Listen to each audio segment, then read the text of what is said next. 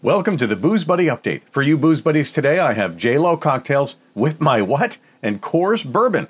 My name is Mel Allen, your Booze Buddy, and I love to help you support the booze that supports your local community. You can share a story with me at boozebuddyupdate.com. J-Lo cocktails. She's still Jenny from the block, just the one building a beverage empire, regular girl next door stuff. The celebrity who sings and acts has created the House of Dolola LLC as the hub of that beverage empire, and the first product out the door will be Dolola Spritz.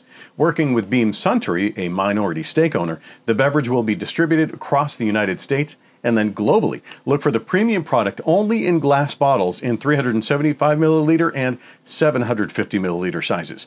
Those bottles will contain Elderberry Spritz made with berry, hibiscus, and vodka, Paloma Rosa Spritz made with grapefruit, elderflower, and tequila, and L'Orange Spritz made with orange, passion fruit, and Amaro. Amaro is an Italian herbal liqueur. The trio will start hitting fine grocery and spirit stores, bars, and restaurants this month with a continued rollout across the U.S. throughout the spring and, in a few years, globally. More at the link. Whip My What? Cardi B's Whip Shots is working with Merrily Kicks Buzzballs on a campaign called Whip the Balls this month. It's not some S&M experiment. It's to support Testicular Cancer Awareness Month. And it's really easy for you to help them amplify the campaign too. How? By creating your own original drink using Whip Shots and Buzzballs and then tagging the post on social media with the Whip Balls tag. For each Whip the Balls tag, Whip Shots will donate to the Testicular Cancer Awareness Foundation.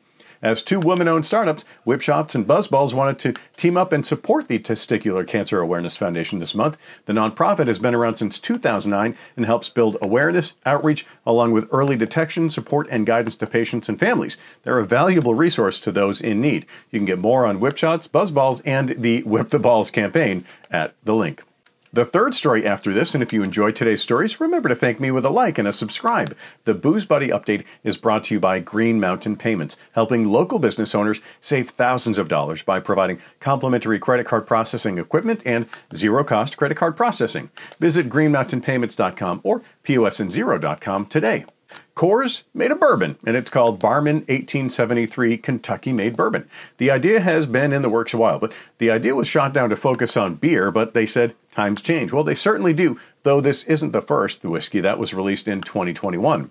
Barman 1873 is out now in 13 states, mainly in the eastern and southern U.S., plus Colorado. Barman 1873 is a blend of straight bourbon whiskeys that were proofed with Kentucky water and also bottled in the Bluegrass State. According to the company, the bourbon tastes of caramel, vanilla, grilled peach, raisin, apple, traces of coffee, and dark chocolate, and finishes with a hint of ginger, cinnamon, and baking spice.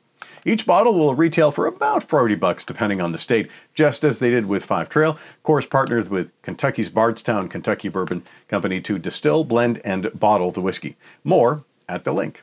Buy me a beer and get some merch at a pre-launch discount with the password BoozeBuddy at shop.boozebuddyupdate.com.